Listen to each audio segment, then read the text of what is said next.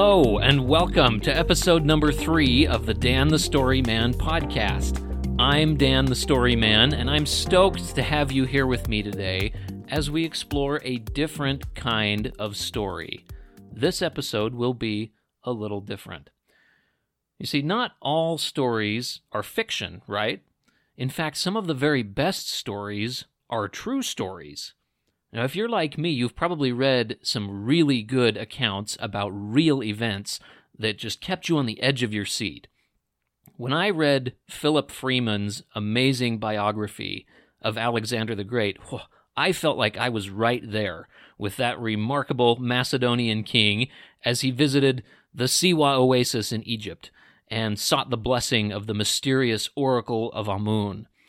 And when I read Jon Krakauer's incredible book, Into Thin Air, I felt like I was right there in that icy and tragic 1996 snowstorm on Mount Everest because those stories were so compelling to me. In our first episode, we talked about how stories tell us something about ourselves. The true historical stories do that just as well as the fictitious ones do. The conquests of Alexander the Great teach us about bravery, ingenuity, and achievement, while also teaching us some very harrowing lessons about cruelty, discrimination, and the thirst for power.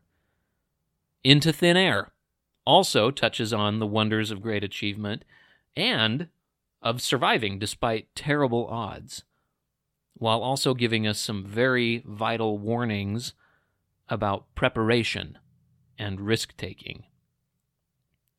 What I'm saying today is, history is a story, one that, like all stories, tells us something about ourselves. We just have to remember that history can be a little bit more complicated. You'll see what I mean. Today, we're going to explore something of a historical mystery. So come with me. We're going to have some fun. I'm going to ask you to use your imagination as we start our journey today. Can you do that for me? I'm going to ask you to imagine that you are a member of a Polynesian culture. The year is about 800 AD, or CE if you prefer. And you live on a beautiful tropical island in the south of the Pacific Ocean. Your life is filled with warm breezes blowing through palm trees, beautiful beaches, and lots of family. You grow crops, raise domestic animals, and go fishing for seafood together. And life is pretty good. But life on an island has its challenges too. As the population grows, there isn't enough room for everyone. There's not enough land for homes and crops and animals. And pretty soon, if you and your family are going to survive, you realize you may need to find a new home. But you know what? That idea is actually pretty exciting to you. You look out into the waves of the ocean, and you start singing like Moana. No, I'm kidding. But seriously, you do wonder, what adventures lie beyond the horizon? What new lands might there be just waiting to be explored? Is there a new home out there for you? You come across a fellow islander who feels the same way. He knows that your island can't support the growing population, and he's ready to go in search of something new.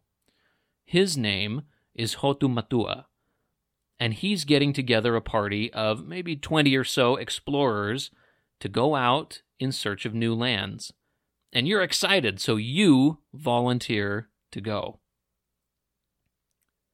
Taking a couple of large boats that are built very much like large, sturdy canoes, you set out on a long and dangerous journey through the ocean, heading east toward the rising sun. You take some provisions with you, and you do a lot of fishing along the way to supplement your food supply. You feel your boat bouncing along the massive ocean waves, and you feel the spray of the salty water in your face. Can you feel that? The ocean is so much a part of who you and your people are. You also brave some pretty intense storms as you sail along, thinking now and then that your ship might actually get swallowed in the wild thrashes of the tempest, but you survive, and together you sail on. At night, you're guided by the light of the stars, which punctuate that deep, dark sky above you. Can you see it? Beneath and all around you, the massive ocean somehow feels even deeper and even darker than the sky. With the collective expertise of your team, and with the expertise that comes from your seafaring culture, you push on with your great adventure. At long last, after traveling hundreds of miles, you see a tiny speck on the horizon. Huh. Are you seeing things? Or is it really land? As you come closer, you see that it is indeed land, with birds of all kinds circling all around the shores. You've discovered an unexplored island. And after weeks of sailing, your whole team is thrilled to get their feet on land. Following Hotumatua's lead, you explore the island and discover that it really is quite a find. So it's a volcanic island, about 63 square miles in size. Now, the volcanoes themselves are long extinct, but they've produced this rocky terrain that is interspersed with very fertile volcanic soil.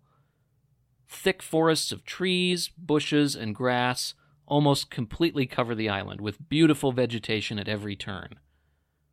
Now, the island, though mostly ringed with steep, rocky coastlines, also features a couple of gorgeous coral sand beaches. There's birds, there's fish, small mammals, all found in abundance. You have discovered a lush island paradise, a new home ripe for settlement. Congratulations! Planting a few yams to get a start on an early harvest and leaving 2 or 3 of your teammates behind to care for them and to start grooming the island for settlement, you and the rest of the team follow Hotumatua back to your home island across those hundreds of miles of ocean. That's right, you get to go on that long journey again. Lucky you. When you get there, you report the happy news of your discovery to your family. And within a few weeks, you and your family are among nearly 100 settlers in larger boats that are now making your way across that huge ocean distance yet again, arriving to colonize in your beautiful new home. In the course of a few years, after you get there, things are really going well. Your new little colony is successful, and it grows and it thrives. Not long after that, it actually becomes its own small civilization, because that distance between you and your original home island is just so far that almost nobody travels between the two places anymore. Your people become a distinct, happy, and prosperous people in your little island paradise. The story you've just been a part of, that we've just walked through, is a real story. It's how the civilization of the Rapa Nui got started. The Rapa Nui felt so much a part of the island they found that the island itself ended up with the same name, Rapa Nui. Today, that island has other names. Since it belongs politically to Chile, it's known in Spanish as Isla de Pascua. Most of us in the English-speaking world know it as Easter Island. For the majority of people, Easter Island is famous because of some very interesting and distinct landmarks. Over 900 carved stone heads, some of them up to 33 feet tall and weighing 82 tons. Now, if you don't know what I'm talking about, try Googling the words Easter Island heads, and you'll probably recognize the pictures that you see. If you're used to tiki decorations, they look kind of like those tiki faces that you could buy at Hobby Lobby, right? Or if you need even a little bit more help, try thinking of the movie Night at the Museum, if you ever saw that. Had Ben Stiller in it as a security guard at an enchanted museum. Do you remember the big stone statue thing that always said to him, "Hey, dum-dum, give me gum-gum." That's one of the Easter Island Stonehead statues that we're talking about. So what are those statues about, anyway? Where do they fit into this story? Well, the Stonehead statues, known as moai in the Rapa Nui language, are thought to possibly represent gods or protector spirits of some kind. Interestingly, all of them face inward toward the inside of the island. They don't look out to the sea.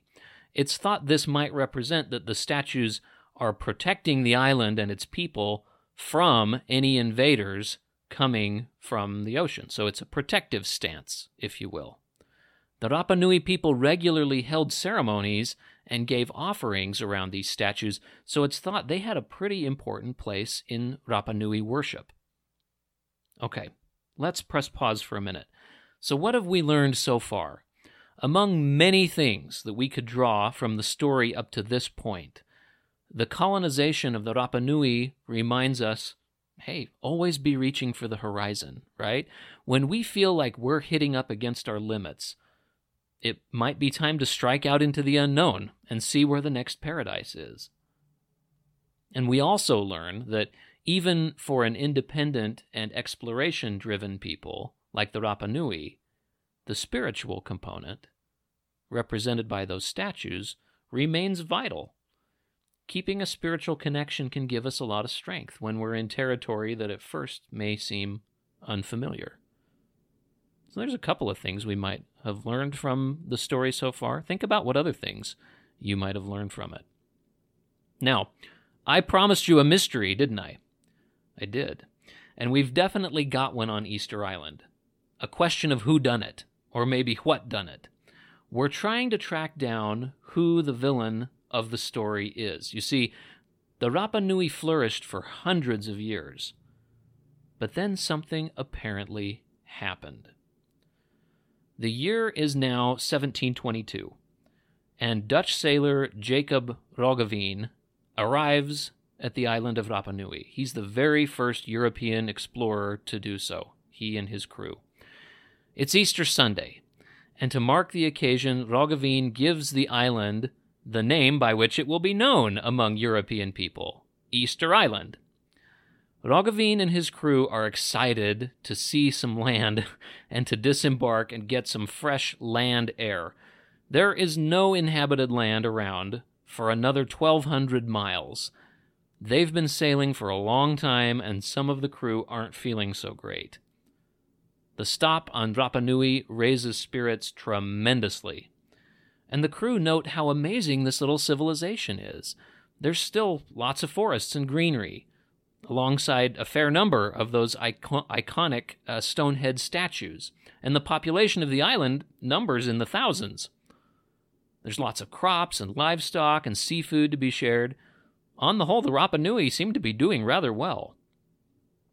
Over the course of the next 150 years, however, the island is visited sporadically by European explorers who find it in progressively worse shape.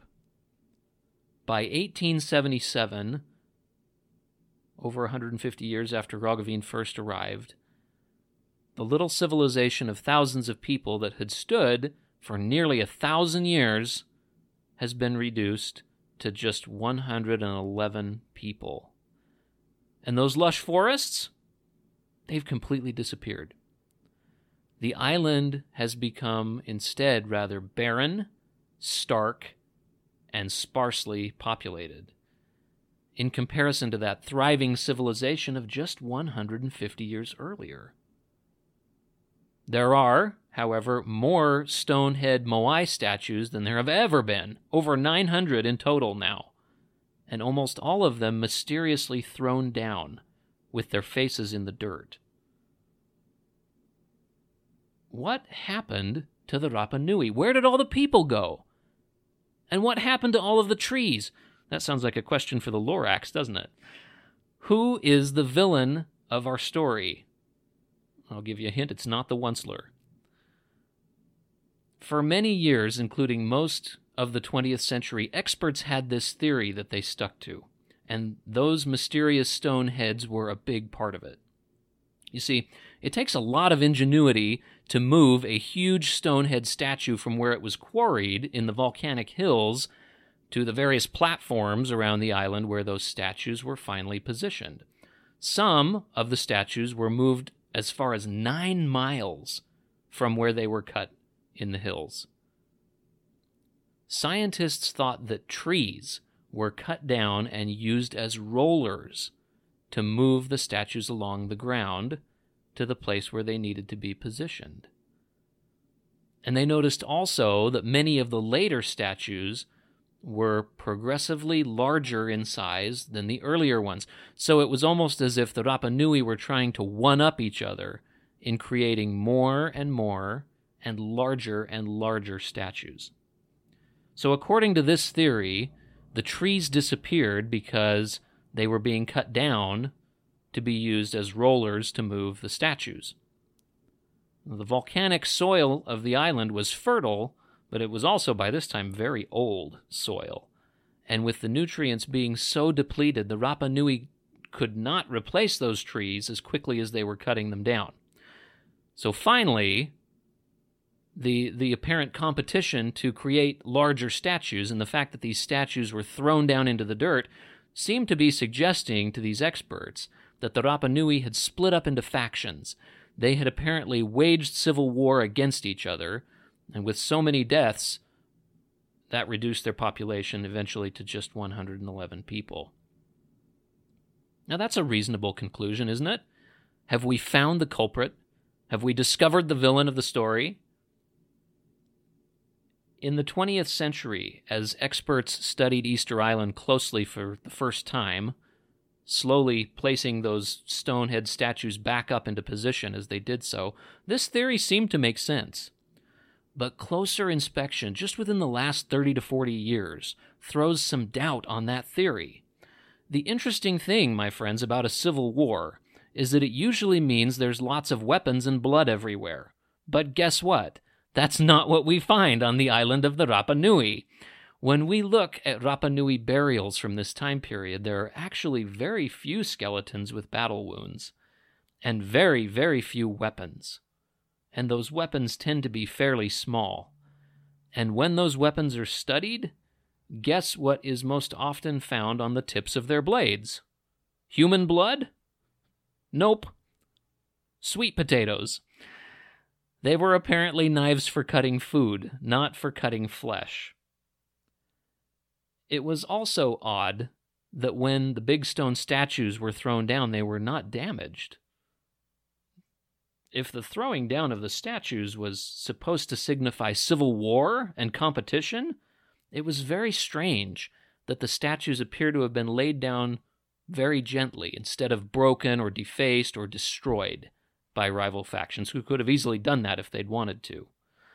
Experts now think the statues were probably intentionally laid down gently instead of violently thrown down, simply as a means of expressing that the Rapa Nui were losing faith in their protector gods, not as a means of expressing competition or war with each other. All right, smarty pants, you say to me, so if there was no civil war and no competition, as you say, then where did the trees and the people go? Who is the villain? Closer inspection in recent years shows that while the trees indeed may have been used as rollers, there was a lot more going on there. European explorers introduced sheep to the island, and the Rapa Nui were cutting down trees to make room for grazing land. Those same European explorers also accidentally brought rats on their ships, and some of those rats made their way onto the island. Well, guess what? Research uncovered the fact that these rats were very good at gnawing into the seeds of the various tropical trees, making it harder for the trees to grow. And yes, the soil was also becoming very depleted from 1,000 years of use. These things all contributed to the disappearance of the forests. But what about the people? Where did they go? Well, further research showed that one component may have been the fact that enterprising souls from a couple of nearby South American nations dropped by periodically to capture Rapa Nui people and enslave them in their mines in mainland South America. That's definitely one negative component for a population. And of course, with the decline in the trees and the decline of fertility in the soil, one might naturally expect that a larger population was going to be harder to sustain anyway, which is true. But the biggest factor of all appears to have been something much more subtle than we first thought. Remember when Jacob Roggeveen's people first arrived in 1722 on Easter Sunday? Several of them, it seemed, were not feeling well. Uh-oh. Yep, that's right. It looks like those illnesses were spread to the Rapa Nui, and those people were simply not equipped to handle them. They didn't have immunity to them. Disease appears as though it may have been the prevailing reason that the Rapa Nui people disappeared so quickly. And they may have built more and larger Moai statues in an attempt to appeal to their gods for help, and then lost faith when it didn't appear to be working. At any rate, the collapse of the Rapa Nui appears to be a much more complicated affair than experts initially thought.